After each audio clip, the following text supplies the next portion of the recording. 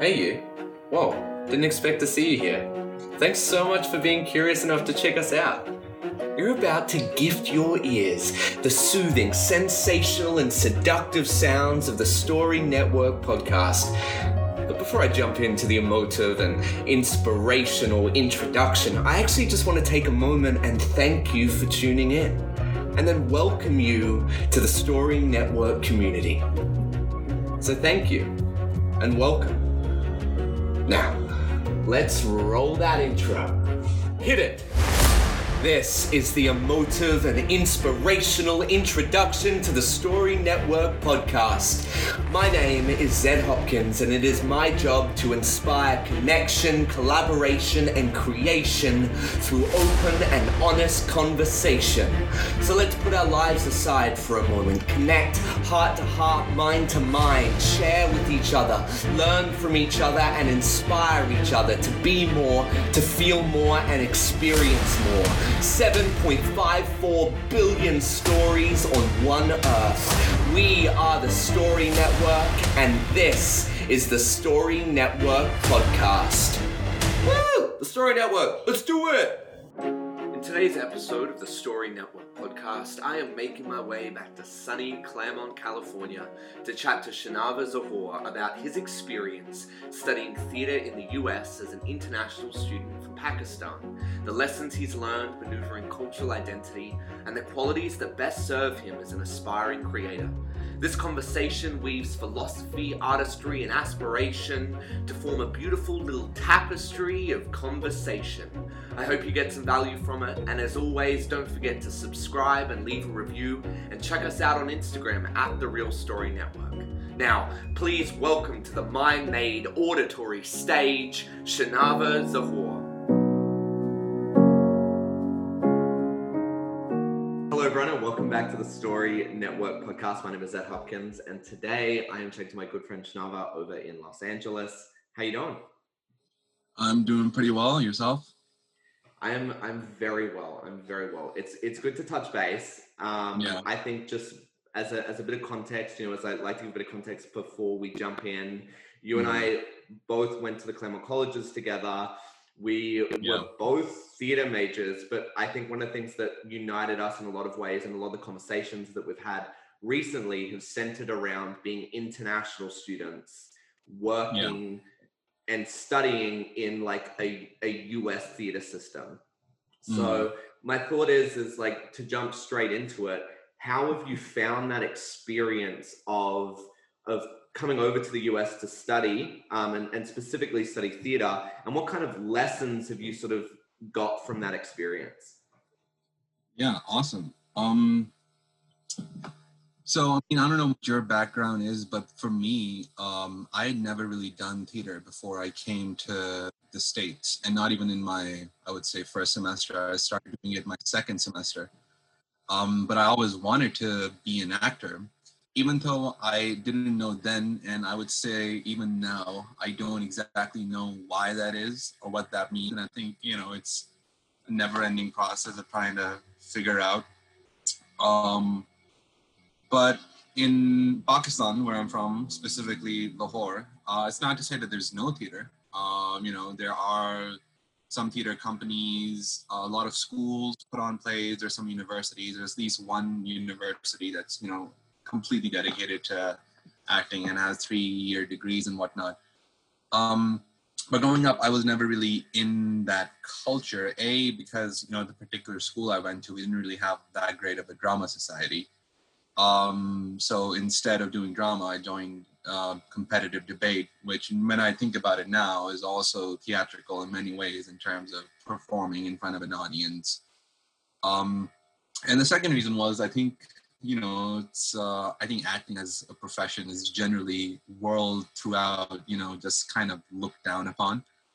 And I think especially in less affluent countries, or even countries that are affluent but don't really have theater cultures, basically a lot of countries outside, Europe and the Americas, it's very hard to kind of, motivate yourself and put yourself to, get into it, especially when, and I'm not saying that, there isn't good theater that comes out from other parts of the world. But for me specifically, growing up, I never really saw, that many shows. That before I came to college, I could probably count on one hand the amount of shows that I had seen.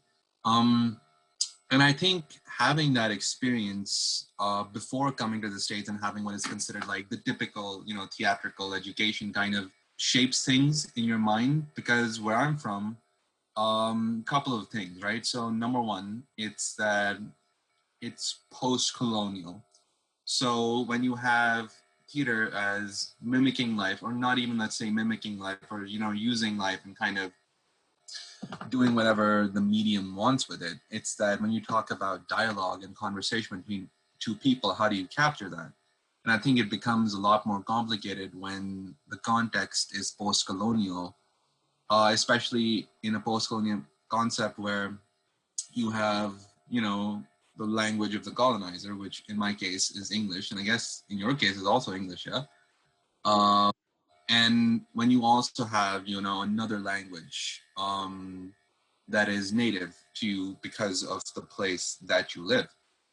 And I feel like because I grew up, throughout the 2000s, for me and seeing everybody around me, it was never that I'm only speaking English or I'm only speaking Urdu. It's always that I'm speaking a mix of both, which is a dialect that gives way to, its unique vernacular and connotations and even grammar.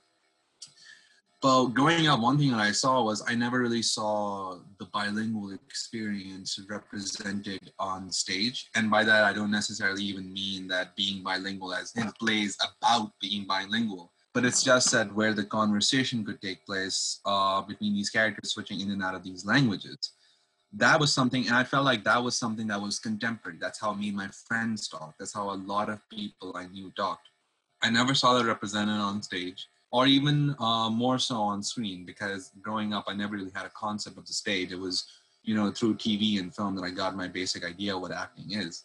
The second thing I would kind of point out is in a place like Pakistan where there's a lot of censorship and a lot of pressure from the religious far right, there's limitations on what you're allowed to say and what you're not allowed to say, going from, say, political topics like criticisms of draconian implementations of Islamic legislature, to even something as simple as swearing on stage.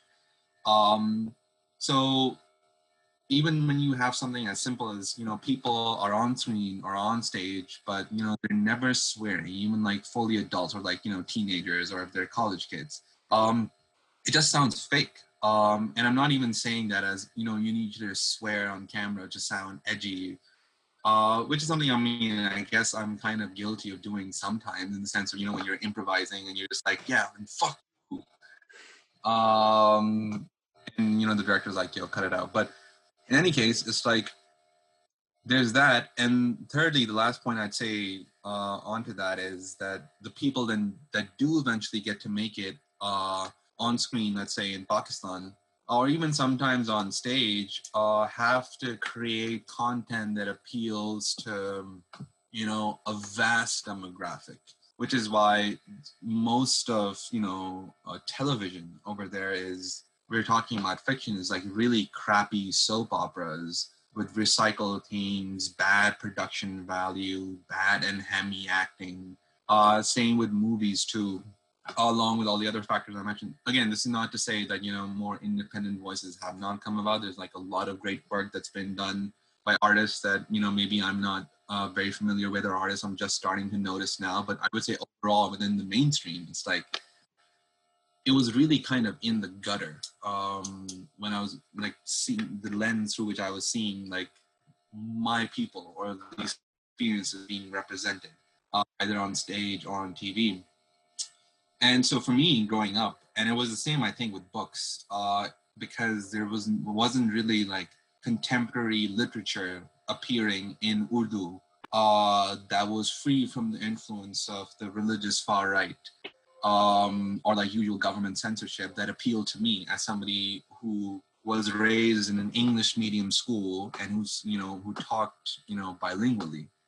So for me, with books, and then more importantly with like movies and TV that I watched, on whatever international channel we had on cable, because before like 2007 or 8 we didn't really have internet, and maybe the odd VCR. And what was more important, I guess, is in Lahore or in Pakistan generally, and I guess also just generally in the global south, is like you go to like, these big markets and there's these, shops, like legitimate shops that are stock full of bootleg DVDs everywhere. So a DVD that would cost, say, $13, you can buy it for $1, and somebody has just downloaded it from the internet and burned it on a CD that you can play it on your DVD player.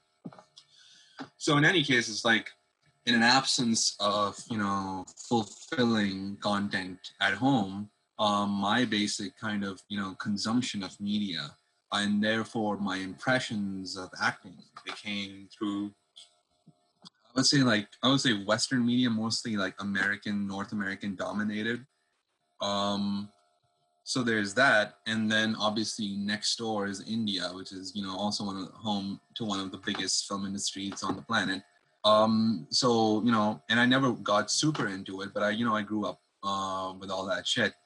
Anyways, I think the point of all this this long-winded answer is that when I got to the States, I wanted to be an actor, but by that time, I think I was like, well, this is really not going to happen. For me, just because my circumstances seem so difficult, and B, it's that, I don't really know what I do with it. I guess I didn't really have an idea or an education of what performance is, or even what like actor training is. For me, it was always just, you get in front of a camera and suddenly, the magic comes on, and your brand or something like that. But for my my freshman year in the second semester, I decided to take like intro acting at Pomona. And I think at that point, it was like, I came to the States and I was kind of like, overwhelmed with the amount of choices I had. I think after a semester of choosing random classes, I was just like, I just at least want to give myself a shot with regards to, this is the sort of stuff that I kind of am interested in. And then after that, it was, I took that basic acting class, and then I auditioned for department shows, Shakespeare. And then I think I did the 10-minute play festival, and I did like a green room play. And that was kind of the next couple of semesters, just like doing a bunch of production and then doing some camera work on like student projects. But I would say for the first initial semesters that I was doing it, a lot of it was the novelty of it and me not really understanding what I was doing. And I think the reason that I also got really into it was, and I think this is an really important part of theater, at least for me, is community. Is that you get into and you see like a whole department that's very close-knit. They're not like, regular professors. They'll help you out. You're all on like first name basis with each other. And just like the community itself, it's like, it's pretty supportive. Not to say that, there aren't like problematic aspects of our behavior, but and I think that's generally when you're doing a play and when you're doing a production, you're working with the same people for like a month and a half, 2 months. You're seeing them day in, day out. And it's a real like, sense that we're all getting together to create something. So I think that was initially what drew me really into it. But I think, simultaneously, I still didn't really understand what I was doing because, and I'd love to hear like kind of, what your experiences with this would have been like as a freshman. But for me, it was like somebody who doesn't really have experience in theater, but still, is kind of going headfirst into it. I saw that, people here, like people who have like theatrical background that have grown up doing theater, I'm not saying, they have, rigidity, contrary to the fact they have, amazing imagination, but sometimes like you have an idea of this is what theater is supposed to be. And when I came to college, because I didn't really have an alternative to it, I saw, well, theater is supposed to be, if you're in the Seaver Theater, which is, the Pomona is like larger theater. Seaver Theater, you're doing these big shows. It's like Shakespeare. It's like, big Russian comedy. Want to do a smaller show, like a drama. It's in that theater. And okay, it was like kind of those two. I don't know, as an international, I was just like, I'm not familiar with this culture at all. So I don't really understand why things have to be the way they have to be most of the time. And secondly, in terms of, not to say that we don't do plays that deal with like social issues, or, that we even have to do plays that deal with social issues, but we're talking about representation, not just in terms of your skin color, but also in terms of your experiences. I feel like being an international student as an experience in the place where you come from, it's really hard to kind of adjust to that model because, it's you kind of take the bargain when you come to college in the States and you're like, well, I am going to college in the US, so obviously it's going to be US centric. And I'm not complaining or I'm not surprised because I knew that it was going to be like this. But, if you're talking about a place that empowers artists, after a point, you're like, well, it seems like it's a pretty lonely club if you're talking about international and having a non-US centric point of view on what it means to be, a performer or a theater maker or an actor or anything like that. Yeah, well, I feel like that's a really, really good point. And like mapping that trajectory is really interesting for me to also understand and sort of like develop a sense of empathy for your experience coming into studying theater in the US as well. I think for me, my experience was similar in a lot of ways and then also had some differences. I think the biggest difference for me was I went to an arts high school, and so theater was like something that I knew coming when I went over to the US. I applied saying that I wanted to be a theater major, and I knew that that's something that I was incredibly passionate about and that I wanted to pursue as a career. What I did struggle with though is in a similar sense was that the way that I had a very different definition of theater than the norm of which theater was being defined within the conventional American theater that we were being exposed to, and I really struggled with that. And what I think, reflecting on everything you said, I think one of the things that comes up is this idea that definitions in the arts are actually like they can be very productive, but they can also be incredibly limiting. And I think when we attempt, naturally we're going to attempt to define things because we want to create symbols, we want to have meaning, we want to create a system of meaning and understanding the world.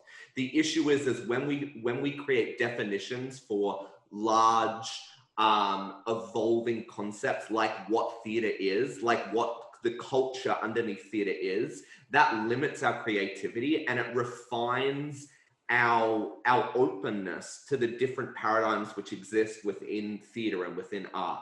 And that was what I started to struggle with, is because for me coming in, I came from a background of a lot of devising work, so creating work out of our own individual stories, using our bodies, being exposed to Japanese physical theater techniques, looking at like lots of different like cultural theaters that have evolved throughout history. And for me, like, I love like a classic drama, a classic comedy. I was always very separate from musicals because I'm not a very musical person. But like I noticed that was so dominant in the culture that I was being exposed to over in the US. And so and there wasn't necessarily a willingness or a space to sort of bring in alternative perspectives because, it's so embedded, it just in the culture of the education, in the experiences of everyone else coming into that space. And I think, like, to your point, I think one of the biggest lessons that I got was this realization that you have to choose the definitions which you let into your artistic perspective. You get to choose whether you are going to define your artistic practice by the definitions of everyone else, but you also have agency in going, I'm actually going to reject this as a definition, right? I'm going to understand this perspective, but I'm going to choose to see theater, arts, creative process, relationships in a different way. And I think what was difficult in doing that, and I'd be interested to know if you ever had experiences like this, but that as an international student, I guess like in a sense, like I was quite good at fitting in. Like a lot of people would just be like, oh, it's just like another American dude, like, I came from Australia, so there's a lot of like cultural similarities, like stuff like that. But the first show that I acted in on campus, the biggest bit of feedback I got was people being like, "Why did you put on that accent?" And and people were like almost like in a way like offended that I was putting on an accent to play this character, or that my accent, an Australian accent. Yeah, an Australian accent that pulled them out of the reality. And what was the show? It was the Cherry Orchard. Oh, nice. Right? So, so like a classic. I was Lepakin. Wait, who's Lepakin again? What does he do? He's like the main guy who buys the Cherry Orchard, and that guy. Yeah. I can't remember names and checkout plays. Oh no, yeah, they all kind of blur into one. But no, like it was like, I think like there was a realization there of like, oh, that like my identity is influencing and like who I am naturally. Like up until that point, I was like, oh, I'm always playing elements of myself. I'm like channeling through me, like I am a channel for this. But that other people's cultural perspectives then like become critiques on my performance. And so there's like a growing like limitation to expression that happens if you choose to conform to the standard like cultural perspective. And I think now, coming out of that experience, having graduated and having conversations like this with you and also with, our American peers, is that fundamentally what we have to do is move towards, and obviously this is just my own belief system. Like I truly believe we need to move towards a theater that disassembles this cultural hierarchy of creative practice, but also disassembles the hierarchy of positions, of directors, of actors, of writers, of technical staff, of the people working backstage, and actually leans into collaborative modes of storytelling, collaborative modes of creation, but also a global perspective on creative practice that is not limited to the commercial outputs of and the I guess like the commercial systems that we put on pedestals. Broadway, Hollywood, and the replications of that in places like Pakistan, in Australia, like we can't keep just valuing them as the pedestals of what good work is, or what as the definition of theater or of film or of creative practice. Like we actually need to work to disassemble those definitions and create work that is about inclusivity, collaboration, and an openness to possibility. And so then, with that, and bringing this back to sort of everything that you brought in, I'm wondering, is that something that you resonate with? Are there experiences as you became more involved in your own theatrical practice? I know you also studied abroad and you studied an intensive acting program over in the UK. Was that another like flip or like cultural shift that you noticed? And do you feel like there is value to the willingness to acknowledge and work within these intersections of cultural practice within the arts? Yeah, no. I definitely relate to a lot of what you've said. I think first in terms of the culture and inclusivity, and I think especially when you're not at like an acting conservatory, and if you're at like liberal arts colleges who pride themselves on like small groups and non-commercial educational objectives, is that I feel like you have to treat students not as if they know that theater or acting or dance, physics or whatever it is what I want to do. And it's great if you know that, but I think it should also be to nurture curiosity.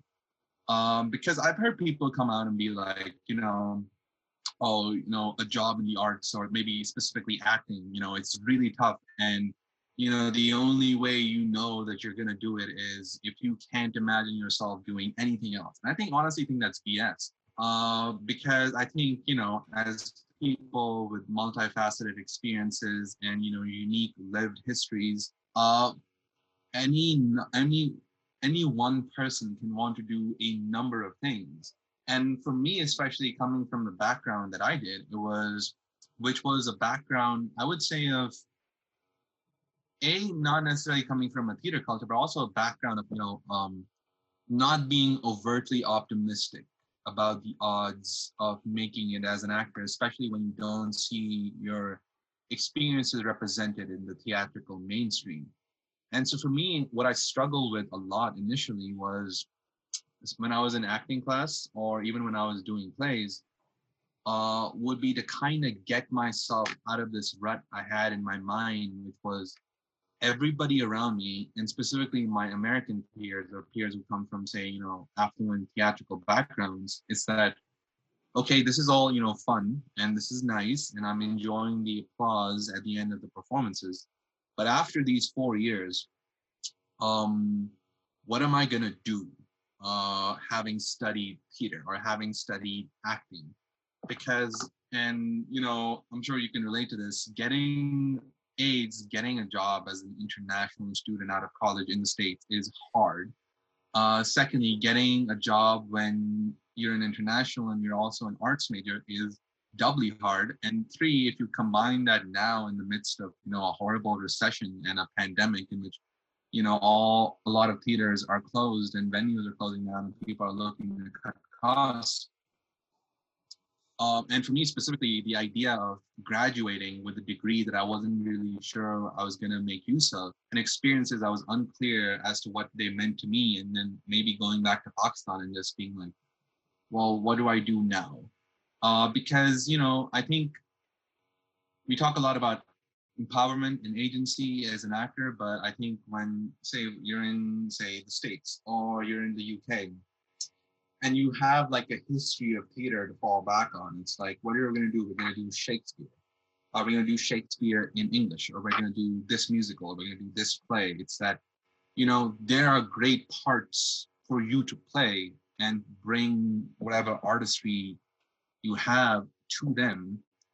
So there is a way that you can work within the industry.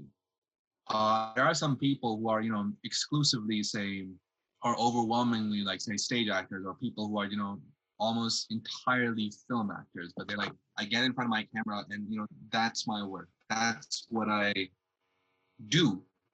But for me, it's that from that background, for me, it was, I really don't know what it is that I'm supposed to be doing, especially because initially I didn't really know like what acting was. So for me, and everything that I think everything that I had like heard through pop culture or through YouTube or whatever growing up was very I would say shallow in terms of, okay, what's good acting? Method acting. That's the best acting. And what's method acting? Method acting is blur the lines between reality and fiction and you just start living the character. That which, and I read this like interview of I think Robert Pattinson, who's become like an incredible actor over the past few years when he started appearing in independent film, and he's like, yeah, method acting is great. I personally don't use it because, and he was talking like, he's like, yeah, people only talk about like method acting when they're talking about people playing assholes or people playing roles that require them to go through a great deal of suffering, but nobody really talks about like method acting when it comes to playing like somebody who might be happy or somebody who might be cheerful. And I thought it was pretty funny, and I also thought it was pretty true because when I was growing up, I remember having that kind of thing, like that you don't really need to go to school for acting. And again, I'm not endorsing that you actually do have to go to school for acting or get an acting degree in order to be a performer or an actor of any kind. Of course not, but it was the idea of like when I came here and I started doing the initial novelty wore off. And I started thinking about it in terms of me as a person and my career ahead of me. It's like I struggle a lot with like discouragement and like a voice inside my own head that was like, this isn't really worth it, and you should just, pick a job that's secure. Because for me, that was also another big thing. It was like a lot of my family has immigrated to the U.S. or to Canada or the U.K. because there's just better opportunities that are present here, and so when my parents sent me to college, the kind of idea was also like, I'll get like a good degree, a stable job, and then it'll allow me to stay here for a while. And then I get my green card, then I get married. and then I settled down. And so for me, it was like a lot of fear also in terms of if this is really what I'm choosing to study, then that means I will be making a decision that is they're going to have consequences. I'm not saying consequences negative, not consequences necessarily in the negative sense of the word, but they will have repercussions in the sense of certain doors will be open to me, but a lot of other doors that are, let's say, sturdier, with like more cemented foundation are going to be closed. So I remember like in acting class being asked to do these like all those like stupid improv things where it's like, oh, pretend to be a duck and you're quacking, or you put on a clown nose and you're being a clown. So for me it was like kind of hard to let go of the self-consciousness of it all and be like, this is what I'm doing. A lot of that was because of that own voice inside my head.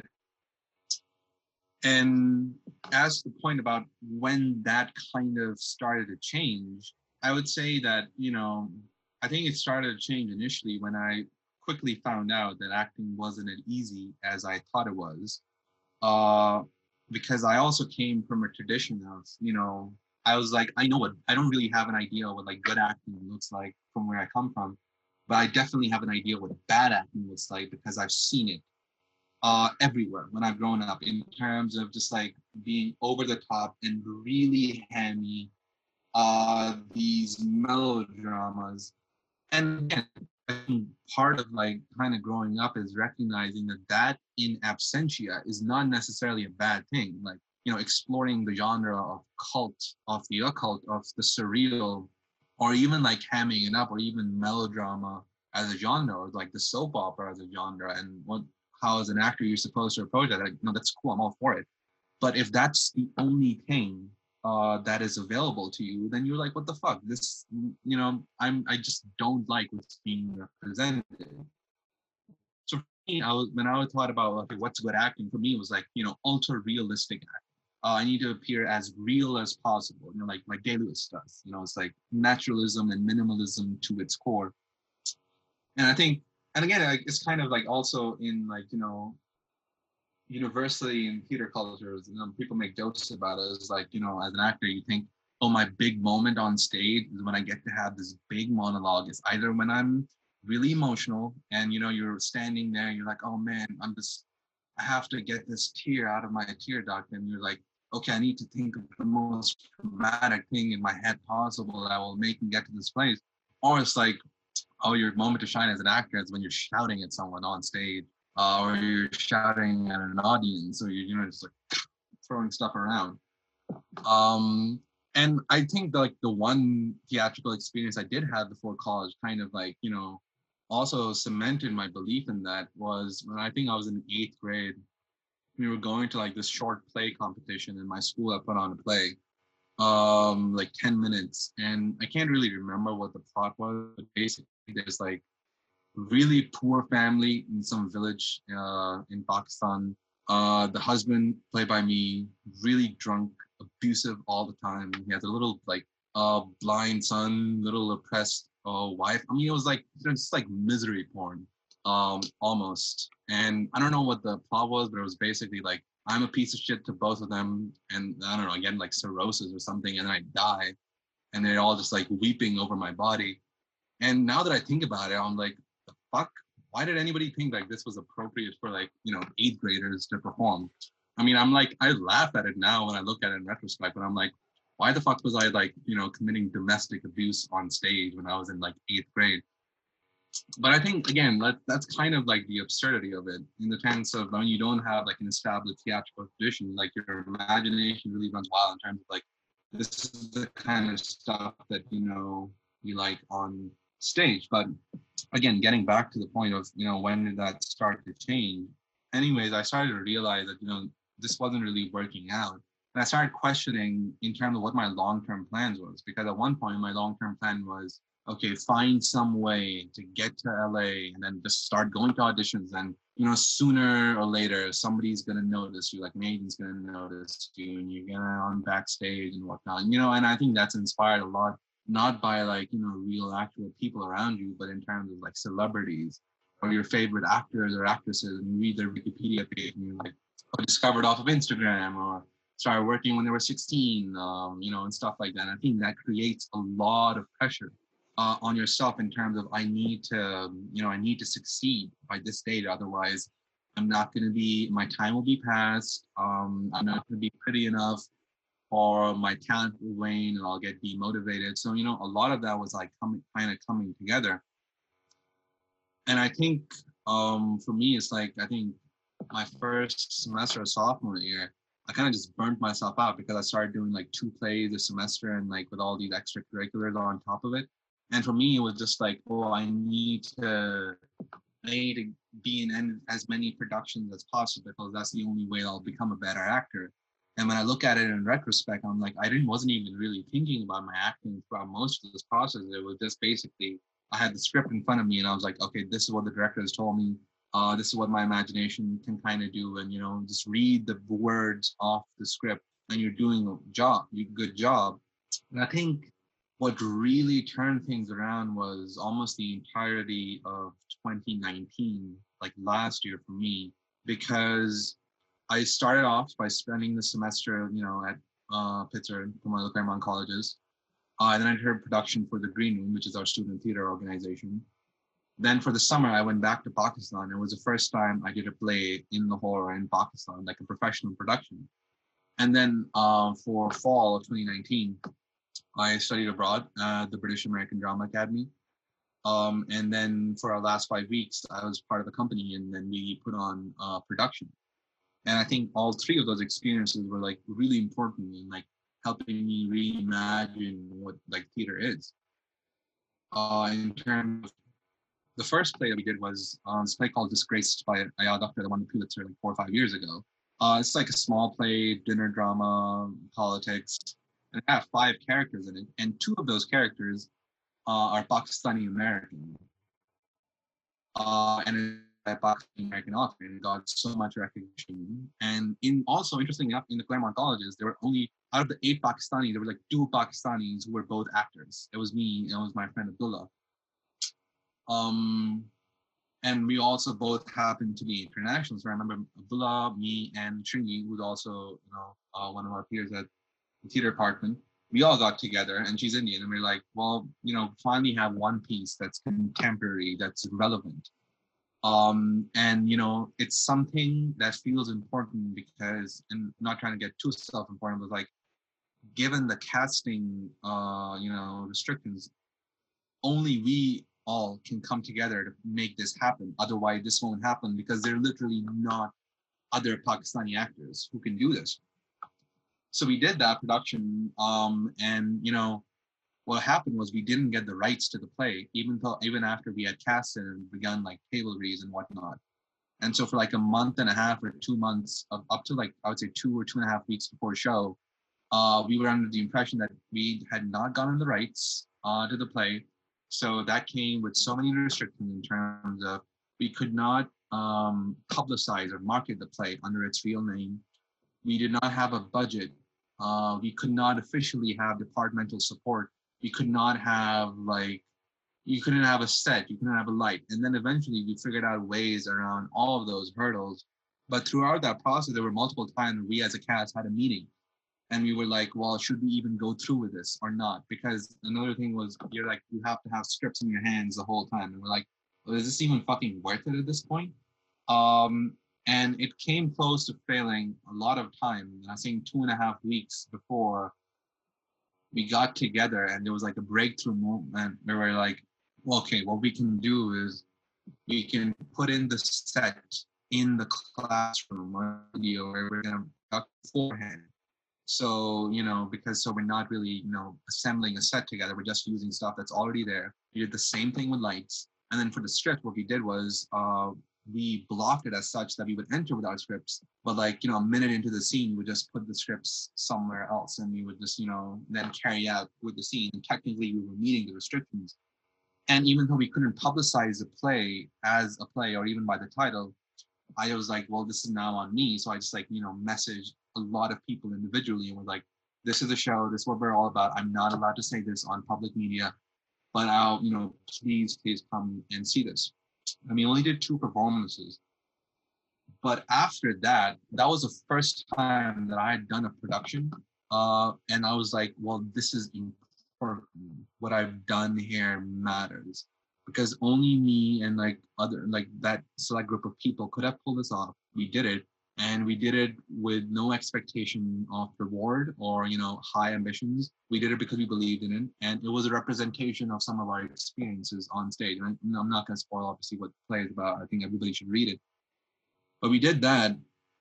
And even though looking back on it now, I think, and again, as a process of an actor, I think every role or every even like show you direct, when you look back on it, you're like, oh well, now I know that I should have done that different, or I could have tweaked that. But after having done that, I was like, this honestly feels empowering. So that was the first time I felt like empowered as a theater maker. And I think a lot of it also had to do, if we're talking about like audience perspective, was from the fact that nobody had a chance to really know what the play was about. So everybody was coming in with this complete blank slate as to, okay, our friends are like, they really want us to see this. This could really be anything.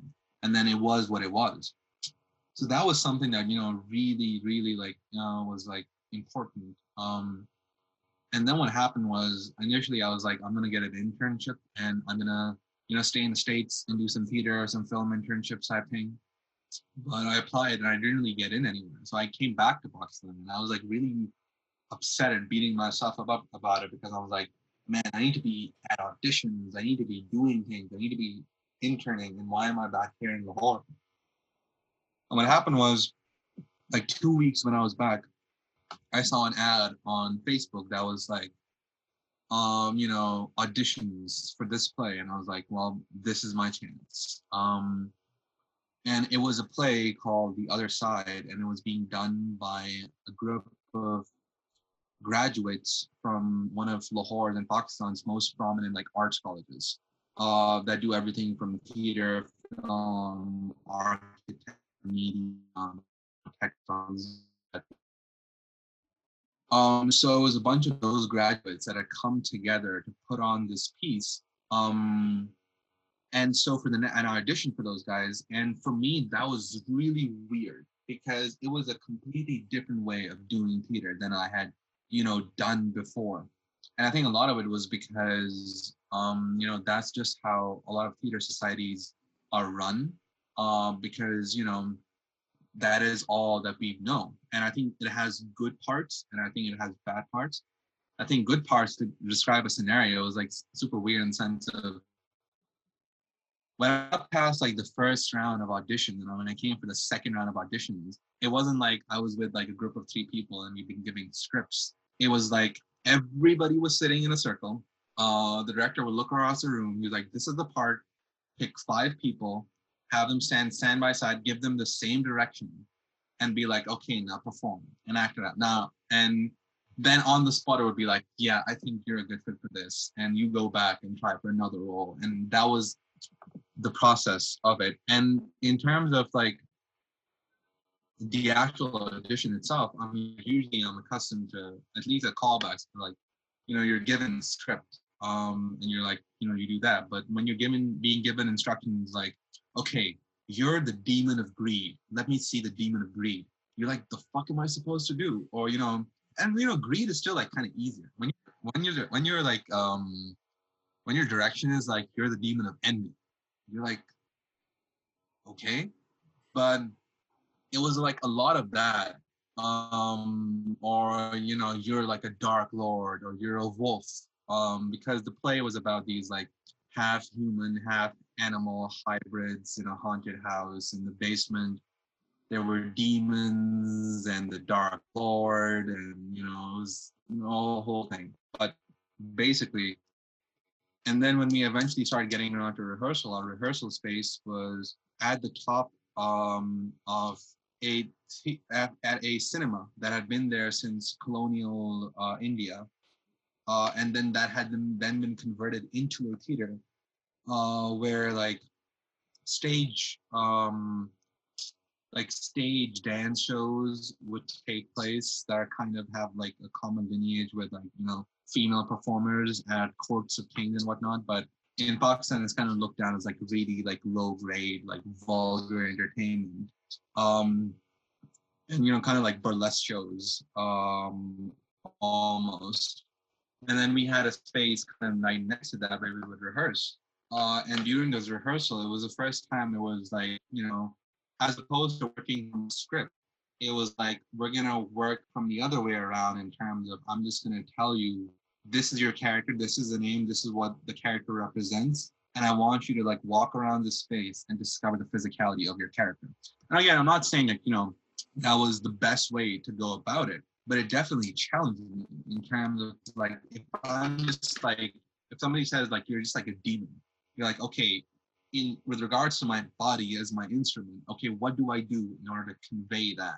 And I think as an actor, I was kind of obsessed with realism and like depth. For me, at least initially, I started getting too complicated in the sense of my demon is a demon of greed, so I'm gonna be like this businessman in a suit and this like Wall Street guy. And it took me like a few weeks to kind of figure out like, well, fuck that. It's like so complicated, just like literally be a demon on stage and do all the things that you thought were like hammy, you thought were like over the top or theatrical in terms of like twisting your body or speaking in like this really weird voice.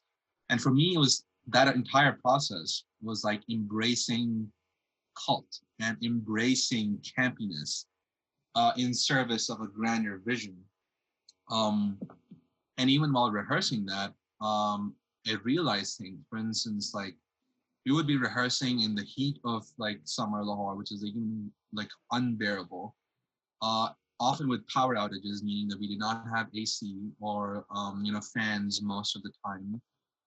We all were also rehearsing during like the monsoon flood, so the water would be up past your ankles when you were trying to cross the road, and there are times like when the front of the theater was entirely flooded and you have to like wade across to come in, and sometimes you're coming in at like 6:30 a.m. on a Sunday because we don't have any other time to rehearse to kind of pull all this truth together.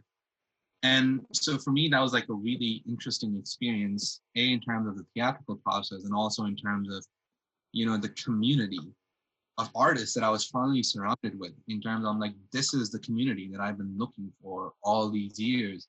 And now I finally found it for people who are from diverse backgrounds. They had like filmmakers, like cinematographers, like dancers, most of them who had graduated from this one particular university. And for me, that was like finding finally kind of like my people in terms of like my representation. But at the same time, I think because I hadn't really grown up with this theater culture, and in fact, I had first gone into theater in the States, so I had kind of like a different educational perspective. It wasn't necessarily on like, this is the kind of theater that, I'm particularly drawn to. I would copy this mimic by mimic just because, they're my people, or because, we have, similar backgrounds. Because for me, it was like, okay, I like this, I appreciate this, but I also have this other perspective. So for me, it would be kind of like, mixing both of them.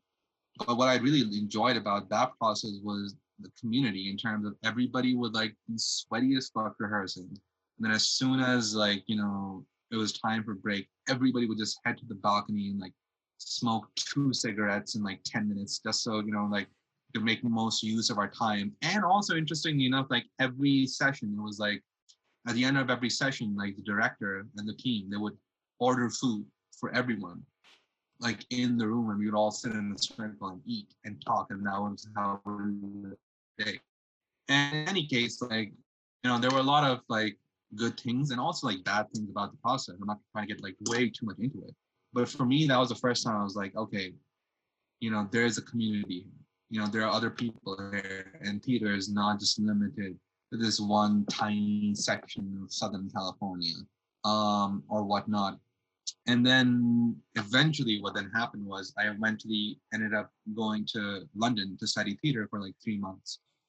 And again, that was like really challenging in the sense of a lot of people they sign up for that program are told that, it's like Monday to Friday, 9 a.m. to 6 p.m. And you're rehearsing, you're in classes, you're taking class in voice, Shakespeare, movement, all of these different things, and you're supposed to be there. And also, it's like it's not even like a college where you're just like you have excuses, being like, oh, I was here or I was there. You're like, no, you just have that one thing. You pretty much have no excuses if you come in late or you are unprepared. But for me, that was super challenging because I didn't really know that that was what I was wanting to do. In fact, a lot of the time, I kind of beat myself about it in terms of I'm like, this is going to be horrible because it's just going to suck any joy I have of theater out of it. But I was like, I need to do it because I need to push myself and I need to put myself, like, immerse myself in this education to at least be like, like really got education and training. And then I decided that, maybe this isn't for me. But I was like, before I do that, before I make that decision, I owe it to myself to kind of, figure out what this thing is even about. And I was like, I know that this conservative program is going to get me there. But when I got there, I was like, it was 44 students, and 43 of them were American, and I was the only person who wasn't American, and I was also one of the very few people um, who wasn't white in that situation. And most of all of them came from like theater background in terms they've been doing shows for a long time, and they were accustomed to doing these exercises. And also interesting enough, like studying abroad for them, like it was a lot of it was like we're a bunch of Americans and we're studying abroad, and this is so weird because this is not American, and oh my god, London is so crazy, and I just miss like Trader Joe's and whatnot.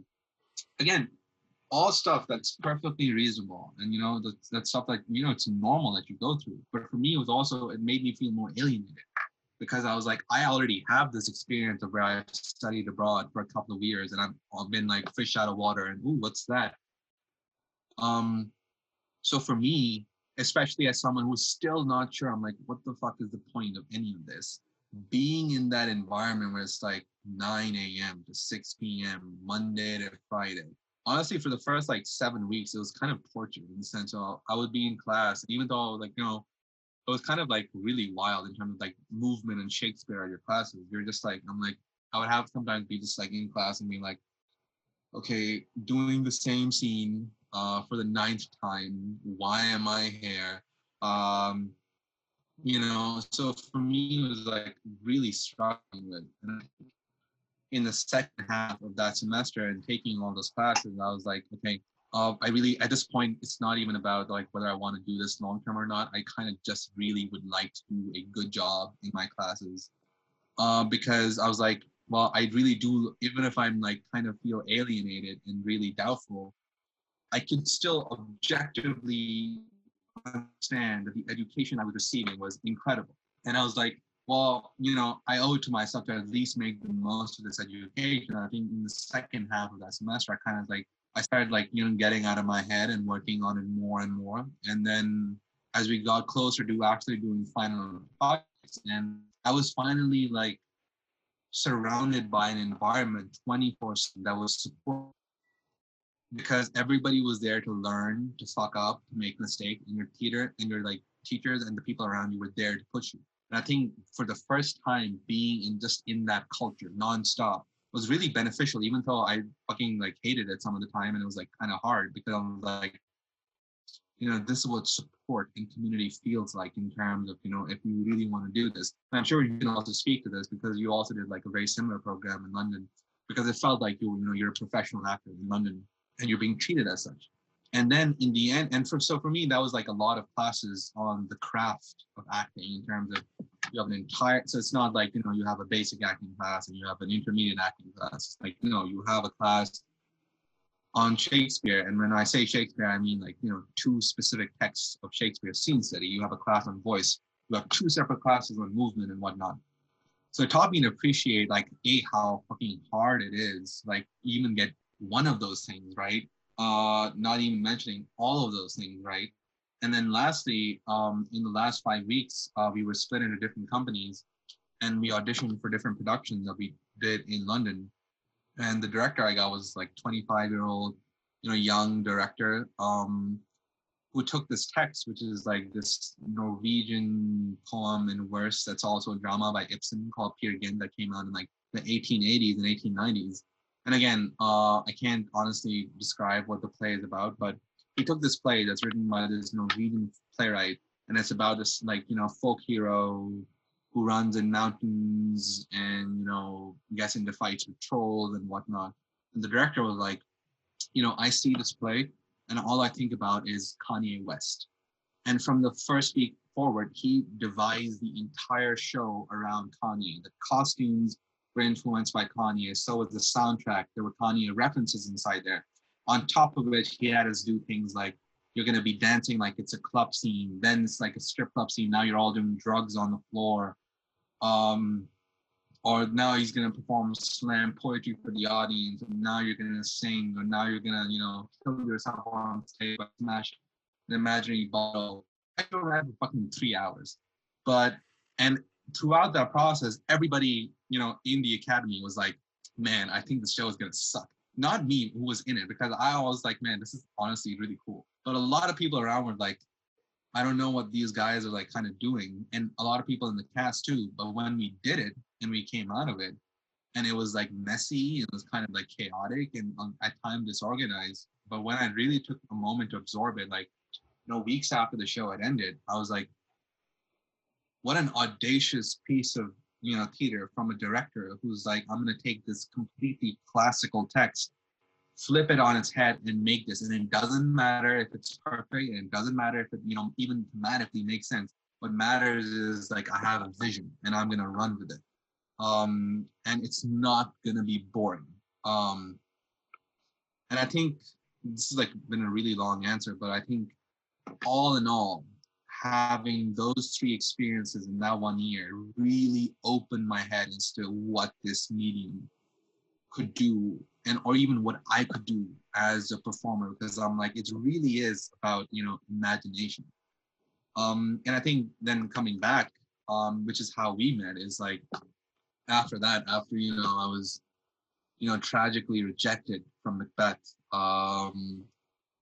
It was like, what do I do now? And that's how we first met. Well, not met, but I guess like we first started talking. And then you had written this play called Where the Train Tracks Lead, coming somewhere.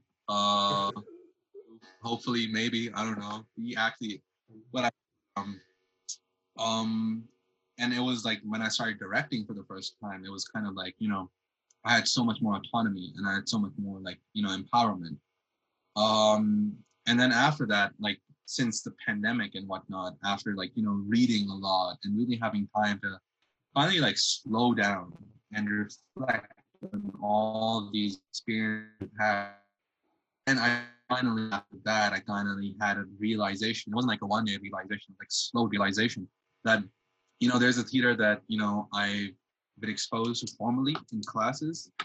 And then there's the art of storytelling. And then there's the art of getting in front of an audience and being like, this is what I do. And it's honestly been liberating because now it also kind of frees you of like commercial constraints in terms of you're like, well, now it's like, you're not really getting a job anyway. The economy is fucked. So you might as well do anything. And I think really it is about, your imagination at the end of it. Yeah, well, I mean, look, I think there is like so much there in everything you brought up, and like I resonate with so much of that. And I think like for me, as I'm trying to like process everything you just said, I think some of the things that come up to me, and like I'd love to hear if you agree with this, but it seems like there are some fundamental pillars to your experience that I resonate with and sort of are similar to mine, but I think are like lessons that we can take forward and that maybe other people can look at when they are looking at pursuing a career in the theater or something else. But I think the first one that you brought up was curiosity, is that as creative individuals, if you are looking to pursue a career in the arts or the creative industries, or even if you're looking at the creative industries as a hobby, or even beyond that, if you're looking to just like live, I think like a fulfilling life, like curiosity is at the core of everything. A willingness to ask questions, to wonder what if, to wonder how the world exists in other cultures, how different artistic mediums create meaning, and then how you fit into that, how your identity, your unique experiences fit into other people's expressions of meaning. And I think that's the beauty of say, something like acting, is that when you're cast in a role, like, yes, you are playing this character that has been written, that has been constructed, but you bring yourself to that. You know, you uncover the pieces of yourself that resonate with and exist in the same resonance of these characters. And so you bring life to that character through you. And that's really, really powerful. And it is our curiosity, it's our willingness to be curious and wonder that encompasses that and allows great art and great experiences to be curated and created. And the next thing you brought up that I also think is important in that is community, is finding people who excite you and who are passionate about telling stories that you are also passionate about. And I think, you know, you're exactly right. Like a lot of the reason why I think a lot of people get touched by the theater and sort of catch that theatrical bug of like, oh my God, there's something about the theater that is just so energizing, is because it's built around a community. It's built around a community of people coming together to put something up and share it. You know, and it's a process of storytelling that actually exists, you know, so much beyond the end product. And for most people, the end product is what they see. They see the final show. They see in terms of film, like the final film. But there are years of development. There are deep conversations, experiences, trials and tribulations that get that piece to go up. And it's that process that is I would say is actually more important from the perspective of individual artists growing, community building, having an impact, because that's where the impact is made. And I think, you know, as you look at stuff like that, one thing I've been wondering recently in that vein is I've been thinking a lot about fulfillment and like, you know, to touch base on this idea of like, okay, like I've lost my chance to stay in the US for the near future, you know, like my visa expired when I flew home because of COVID. And so the dreams that I had of forging the beginning of my career in the US, which should always be my dreams, are just not plausible right now. It's just not a reality that I can work with. And you know, that was really heartbreaking. Like that was really hard to go, like I've worked so hard to get to this point, you know, like Where the Train Tracks Lead was one of my first attempts at writing a play that I was really excited about. I was really excited to put up. That didn't go up. My senior thesis didn't go up, you know, but I was like, where is the fulfillment that sort of meets the creative process? Where is the fulfillment that sort of ties all of these experiences together? And I think what it is the process, and it is the connection to people around you that is fulfilling. You know, it is the learning to see the world through other people, you know, which occurs through process. And, you know, I look back to the conversations we had working on that show and I go, wow, like even though the final product didn't go up, that process like enlightened me. You know, that process of getting to know you, to then have you on here and be able to hear, you know, have this conversation is an enlightening and an empowering thing.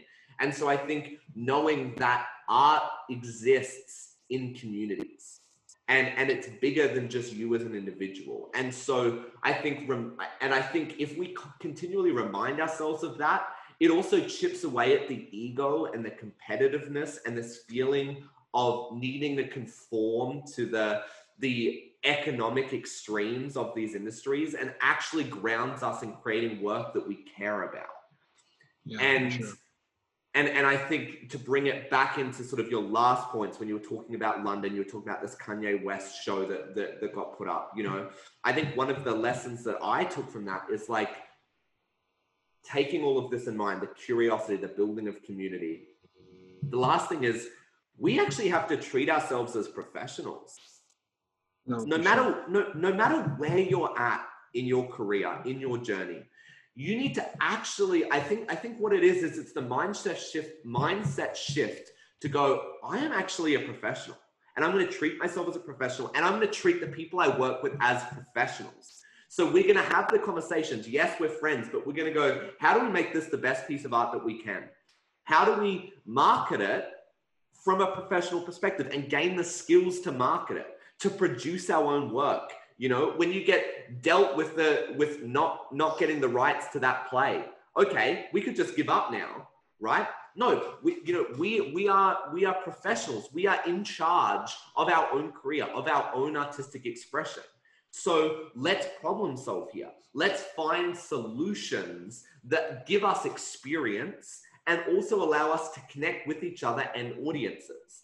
And so I think it's the tying in of those three pillars that sort of leads to the empowerment that we're talking about, and eventually the broadening of artistic horizons, but also of our education as artists and as human beings. And I think that's what's important, and that's sort of what I got out of everything that you just brought up. And I thank you for being so open and honest and getting really like deep into the trajectory of your path to where you're at now. I think I really acknowledge you for that and thank you for that, because, you know, even just for me, like it's so awesome to be able to hear that and resonate with so much of that. And as you know, I want to be conscious of your time and as I sort of come to bring this to the end in this summation, I do want to ask you one last question. And that is around what do you think we need more of in the arts as it is now, especially in the realm of theatre, as we're looking at most of the theatres around the world are closed right now? What do you think we need to be looking at? What ideas do you have about the future of this medium? Yeah, I think, well, definitely resonates a lot with what you said. I think this is going to sound like cliche or corny, but I think I've had a new perspective on it. And I think it's that, you know, from that line from As You Like It, you know, all the world's a stage and the men were merely players. You're like, because the code is, and the speech itself is like done to death. So growing up, you're like, oh yeah, it's that, you know, Shakespeare thing about, you know, how we're all actors and it's all a play and whatnot. And, you know, that's definitely true, the metaphorical allusions of it. But I think it's that when we get so much into the whole metaphor and the grander idea of things, that we also kind of have to ground ourselves and think and be like, what does that mean? In the most literal sense of the word, when he says all the world's a stage, he's not necessarily talking about the stage. He's talking about the individual as a performer on this planet. Yeah, in terms of if you can, because what do we even define as a stage? It's that you can get to some place, and if you have people watching you, and you have that interaction with them, and you're telling a story, be it through dance or mime or whatever, through projection or even like stand-up comedy, for that reason, it's that you're getting in front of people and you're being like, you know, this is my work. This is what I have to offer. And that could be, you know, in like on top of a box in a marketplace. That could be in a circle that you've drawn, you know, in some village, or that could be in the biggest theaters of the way or extent. But the idea of the performer, the piece, and the spectator is universal. So I think in response, what we need to do is kind of, you know, get out of this mindset, you know, this theater, this actual physical place that exists, and this particular way of doing theater is the only way forward for one, especially for someone who is like getting a degree in theater. No, because again, it's like if opportunities are closed, if theaters are closed, if doors are shut in your face, you kind of do at some point need to carve those doors out for yourself. So it's like, okay, I can't just go to auditions in LA and start doing my thing.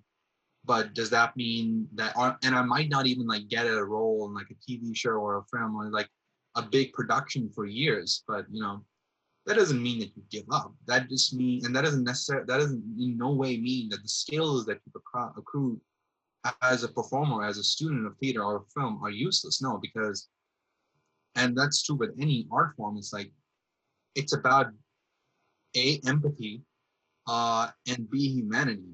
And those two go hand in hand in terms of, okay, I have the confidence and the ability to get up in front of people and perform, be it through a camera or through on the stage. And I think the art of captivating a listener and giving them a reason as to why they should listen to what you have to say is something that's universal. And I think that's something that could be easily transferred to things like teaching, or even things that require anything that requires you to interact with any other person, like day-to-day people skills. And I think coming at it from that mindset, number one, needs to be emphasized. Number two, in terms of like cross-discipline stuff, and I know we've talked about this, but it's like, man, we need to take classes. We need to, again, treating ourselves as professional, means recognizing that there's so much that we do not know. And no matter how big parts we get, or no matter how inflated our egos are, we are students first and foremost. And just being like, learn dance, learn mime, learn something with your body, learn something with your voices. But I think exposing yourself to that and being like, I'm going to combine all of this in terms of, I'm going to have a show, and it's not just going to be like, shittily filmed with the camera in the back. I'm going to actually make effort to actually, produce this.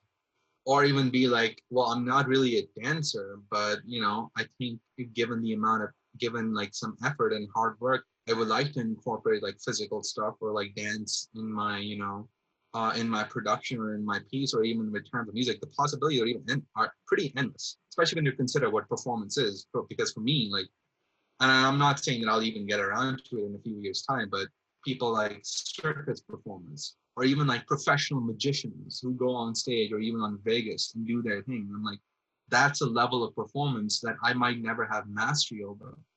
But as a student of the arts, I can appreciate so much and take away from that. So I think that's something we really need to get into in terms of collaboration and opening ourselves to discipline, specifically in regard to the colleges that you and I went to. There was not a lot of collaboration, even within the same department of theater and dance. We're housed in two separate buildings, and you have the fact that you have the entire like visual arts department right next door. So we need to collaborate, and a lot of that stems from our perception of theater. And another thing I would just like to add on to that is, like, again, we're talking about treating ourselves as professional, but I think that's very important. At the same time, though, I think, especially in something that requires you to have as thick a skin as theater or acting in general, I think it's important to learn to take a step back and learn to laugh at yourself and be like, okay, maybe this isn't the best, or maybe like I feel completely stupid right now, or maybe like I cringe when I think of that piece or that performance. But or like, you're afraid of what people are going to say when you get out there and perform, but also being like, you know what, it's fun. Shit happens all the time. And if you can learn to laugh at it, and be like, I'm taking this with a good sense of humor and not, thinking of myself as too serious, but kind of letting myself be open and vulnerable and open-hearted to the idea that you fuck up, do things that are cringeworthy, or you can embarrass yourself, and I think that's fine. And I think that really is fundamental to your approach as a student. And the last thing I'd say is, this is something that, in terms of what we need to do, is something that when I was in that program in London, every like Friday we would have like a master class where somebody would come in for like a Q&A or a workshop, somebody from the industry. And this one guy once came in, he's like a really young actor who had worked with like, who had gone to drama school in the UK, worked with the Royal Shakespeare Company, did all that. And then he eventually started branching out into becoming a filmmaker and doing like his own thing, like his own version of contemporary Shakespeare and whatnot.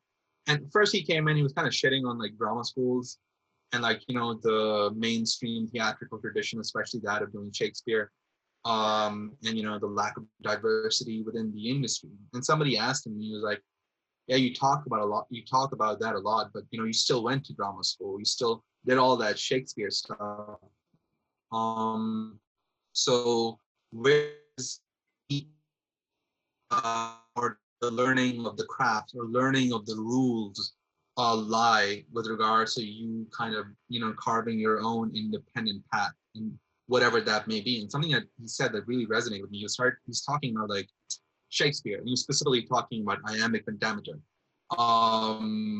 which, it goes, I don't know exactly, but it goes something like, when you're trying to vocalize, it goes something like da dum, da dum, da dum, da dum, when you're, counting the syllables and the scansion.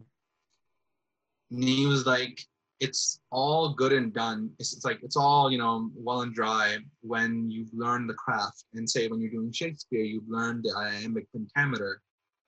But what you have to remember is iambic specific is supposed to mimic your heartbeat.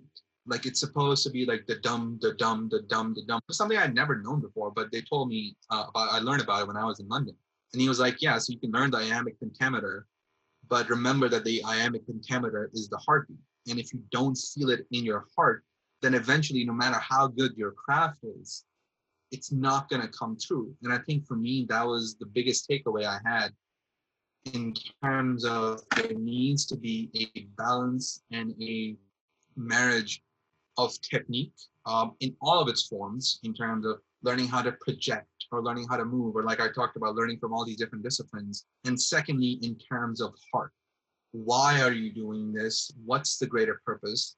And again, you don't really need to have the answers to those questions, because I still don't have answers to those questions. When I ask myself, like, oh, what am I going to write my Watson on? Like, why do I even want to still be an actor given all this situation in the background? But the idea is, I think your heart just needs to be curious. And I think that's kind of what I would say is the biggest thing for me to do. Again, this is coming from someone who just heard this in a workshop. So by no means do I have a body of work, or even I would say talent that accurately reflects something that, I've kind of embodied from those experiences. But going forward, I think, just having those two things at the basis of it really would help you. Yeah, look, I think you articulated that so well. And I think having those three pillars moving forward, like reminding ourselves constantly that we are students. Like it's never ending. Like I think also I truly believe that like fulfillment in life comes from constant growth, like constantly working to be better, whether that's in your personal life or it's your craft, your artistic craft. And I think, now is such a great time too. And this is something that I, after hearing you say that, I really want to recenter myself on is like now's the time to learn, and you can learn and invest in that. And that's really important, and then, also out of that, like, you're exactly right. Like grounding ourselves in our curiosity and in our heart, and knowing that, like, no matter what, like, we've just got to like trust in that and trust in that curiosity and trust moving forward, and know that it's okay to fuck up, and in those fuck ups, laugh at ourselves and go, it didn't work, it was a failure, and that's okay. Like, it is okay to make bad art, because bad art eventually leads to art that you can be proud of, and to good art, whatever the fuck that may mean. But it's about the process. Fundamentally, it's about creating, it's about expressing ourselves, and it is about coming together to tell stories. And so on that note, I think that's a really beautiful spot to sort of wrap this whole thing up. I want to just once again acknowledge you for the person you are. Thank you so much for this conversation. I feel like it's, I love connecting and chatting with you, and I am so excited to see, your creative process evolve, and, I know that we'll be collaborating together in the future. But thank you so much for coming on the podcast. I really appreciate it. First of all, congratulations. You just listened all the way through our podcast, and we couldn't be more thrilled to have you as part of the Story Network community. If you enjoyed the conversation, it would mean the world to us if you could like, share, review, and subscribe to let us know that you're listening. We are on a mission to build the largest and most diverse community of storytellers, creators, and innovators from around the world, and we can't do that without your help. You can check us out on Instagram Instagram at The Real Story Network, and over on YouTube and Facebook at The Story Network.